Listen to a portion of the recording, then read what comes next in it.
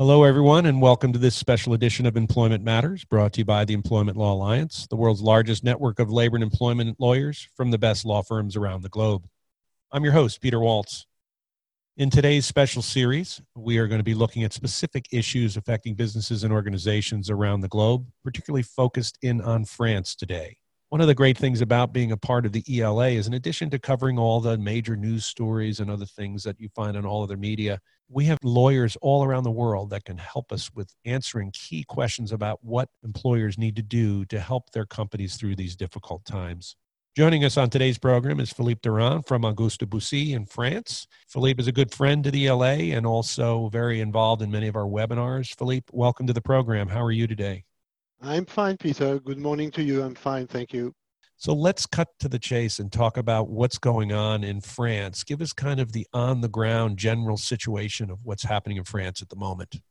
Well, the general situation, Peter, is very similar to what is going on in Italy and Spain, and the UK is getting close to that situation as well.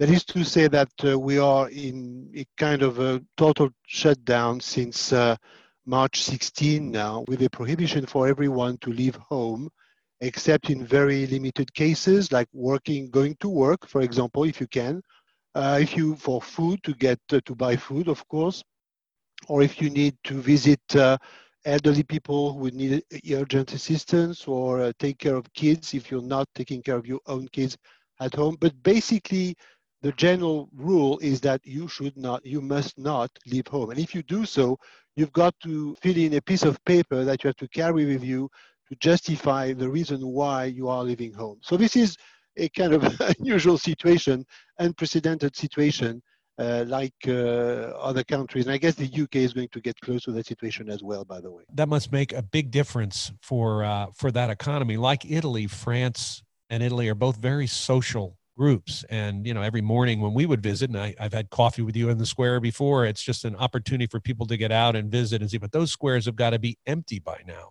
What's the economy look like in France? Well, it's true, Peter. If you would be in Paris right now, you would be surprised, because you can see pictures on the web, by the way.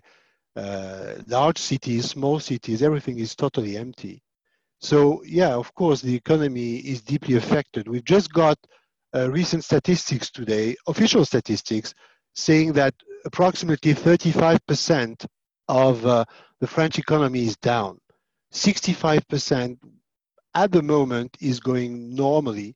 And of course, the government is struggling a lot between two major concerns, if you will.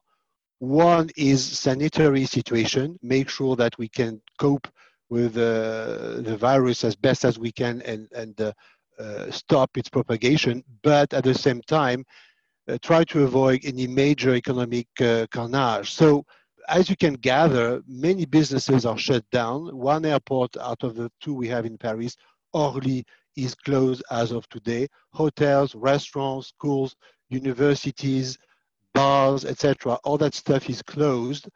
And only the vital businesses, only vital trades are still open, which means that at the end of the day, Peter, we've got two different parts of the economy. One which is dormant, people being home waiting. Some people being home, like me, working from home, because working from home is strongly encouraged, of course. And the rest of the economy, which is trying to work as usual. Some people, of course, are a bit scared, because very special precautions, as you can imagine, must be taken in normal workplaces. But that's where we are. Well, I've got to imagine, and we're also now moving into the spring and the tourist season, which is a huge part of the economy in that part of the world. So from a legal standpoint, businesses must really be struggling. So what are some of the major impacts that you're seeing that are impacting employment law in France? Well, as you may know, I'm sure you know, Peter, that France is well known for a very employee-friendly employment legislation. And we've got to adapt to that. And the government sent clearly a message saying that employment law has to be more flexible to adapt itself to the situation. For example, I was just talking to you a few seconds ago about working from home. There are usually strict regulations. You've got to ask the employees permission, blah, blah, blah. Now that it's gone, that's epidemic. Luckily, we've got in the French Employment Code provision saying that in case of pandemic, home office can be imposed. So that's sorted out. The general message being that all employees today in France who can work from home must be working from home. And I'll give you just a few other examples of this flexibility and adaptation that is now required. For example, working hours are extended a lot, up to 60 hours per week in all vital businesses or sectors of the economy. Rest hours per day and per week are reduced. Sick leaves are extended. For example, if you would have a kid, Peter, who could not go to school anymore, and if you were an employee, well, in that case, you would be eligible to sick leave just because you have to stay home and take care of your kid. So these are examples where the government has shown some kind of flexibility adaptation apart from a huge amounts of money which were put on the table. Similarly, I could also tell you about Works Council consultation, which is also made easier. It's still required, but which are made, the process is made easier. For example, video conference is allowed for obvious reasons. And that's another example of flexibility I was telling you about. So the holidays are coming up, and again, tourist season is happening. Typically, many people in France, Italy, across Europe take the summer off. But yet, I know in other parts of the world, employers are forcing their employees or strongly suggesting that they use vacation time now during the shutdown to handle away with compensation. So what about the holidays? Can French employers force employees to go on vacation during this time? Well, that's a good question because a lot of clients ask that question to us. Many employers were willing to do that. There was some controversy recently, and you know how politics can be strong in this country, Peter. But basically, ultimately, we got the answer last night, actually. French employers will not be able to force employees to take vacation except if a collective bargaining agreement is executed at the company level and for a maximum of 6 days of holidays. Now, that will really depend on the type of employment, I should say, rapport or relationship each company will have with its staff representative to be able to sign this kind of agreement. At the same time, there are other types of days off that result from working time schemes based on an annual basis, and these would generate also days off. And so those days off can be taken at the employer's request without the employee's consent. So you've got two different regimes for two different types. And I think it's fair to raise the question because when this crisis is over, of course, our clients will be willing to have people get back to work. It's not only a matter of finance and money now, it's also a matter of when we do get out of this, we want to have everyone working effectively and not being on vacation, of course. Yeah, it's very challenging. Around the globe, we're seeing unemployment just skyrocket because organizations are laying off people left and right. But can employers notify for temporary layoffs in France? What's the policy around that? Well, the answer to that question is no, Peter, obviously, because our general rules on redundancy or layoff do not work very well with temporary layoff, i.e. a temporary reason for letting people go. So that would not work. This is, of course, a very critical point because the government wanted to put a ban on the possibility for companies, for our clients to dismiss people, to make people redundant. That ban does not exist today, but there's a strong social, political pressure not to dismiss anyone at the moment. But to be honest with you, I've got clients who are still going to do this because they have obviously good reasons to do that. Now, this may end up with litigation in court within 6, 12, 18 months, and we'll fight that in court. But the general rule is that no temporary layoff, redundancies are still possible, but the government is putting some control on that and trying to stop companies from doing so. You know, I mean, people know, and you mentioned earlier in the podcast that, you know, France is known for its kind of pro-employee relationships and their policies are driven around some of those things. I know there's a kind of job retention mechanism you have in France. Can you explain that to our audience?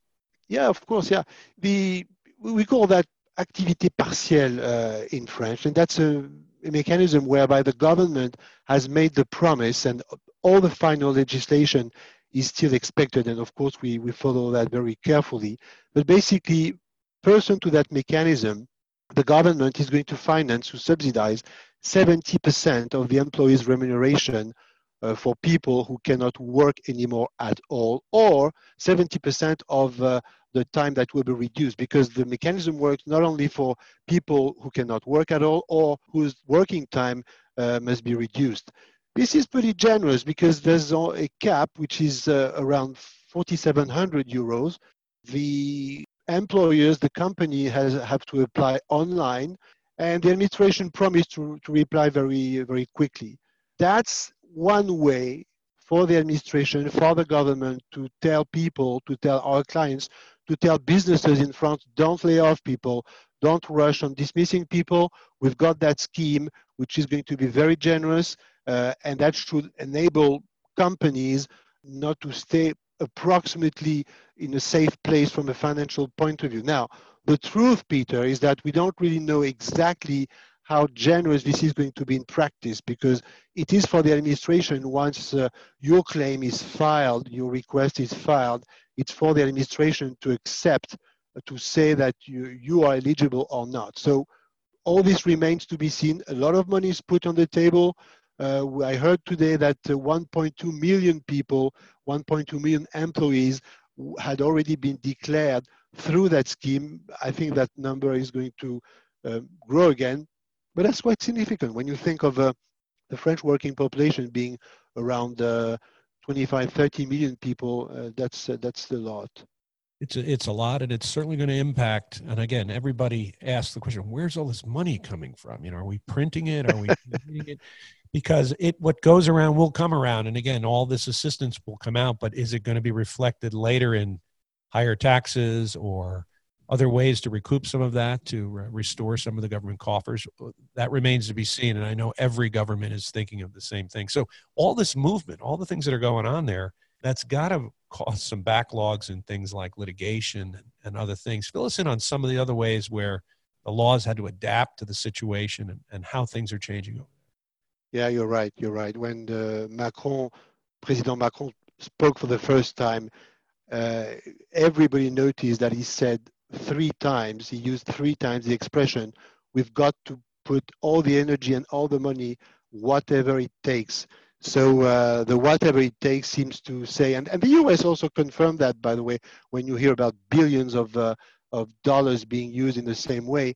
But you're right, delays in litigation is one thing. For example, I would say 95% of all statutory delays have been frozen by legislation. All those delays will start again 1 month once the crisis is over, once the shutdown is officially lifted. And that's of course necessary, because if there's no way we can plead any case today, we cannot represent our clients. It's just impossible. We can even not file documentation. The postal service is pretty much down. It was working pretty well 2 or 3 days ago, but now it's not working that well. And similarly, you were referring to that, Peter, but similarly, we've got the government, had to accept that many taxes that were due could not be claimed now. So officially now it's been put into legislation, all delays, all deadlines for payroll taxes, income tax, company tax, social security taxes, etc. All those taxes, delays and deadlines are postponed until further notice. So I would advise all of our clients that if you have the money, put it aside, of course, because at some point the administration is going to claim that back again. But for the time being, if you have treasury issues, that's a good piece of news, obviously. Lots going on. And again, we're so grateful to have you on the ground, and I hope you and your family are staying safe. It's always great to hear from you. Unfortunately, I think we're going to miss our coffee date at the Square this summer when we normally come to visit in France, but we'll be having coffee virtually with you. How's that sound? Yeah, we can do that through through the web for sure. We use the web, we all use the web a lot, so coffee will be through the web, Peter, and I will be glad to see you again. Yeah. Wonderful. Thanks, Philippe. Best wishes and stay safe. If you'd like to connect with Philippe in France or any of our lawyers around the world, please search for them on the ELA website at ela.law. On the website, you can also receive invitations for our upcoming webinars, download white papers, get access to our on-demand content, and also access the ELA's exclusive employer handbook. You've been listening to Employment Matters, a podcast brought to you by the Employment Law Alliance, the world's largest network of labor and employment lawyers from the best law firms around the globe. I'm Pete Waltz. Thanks for listening.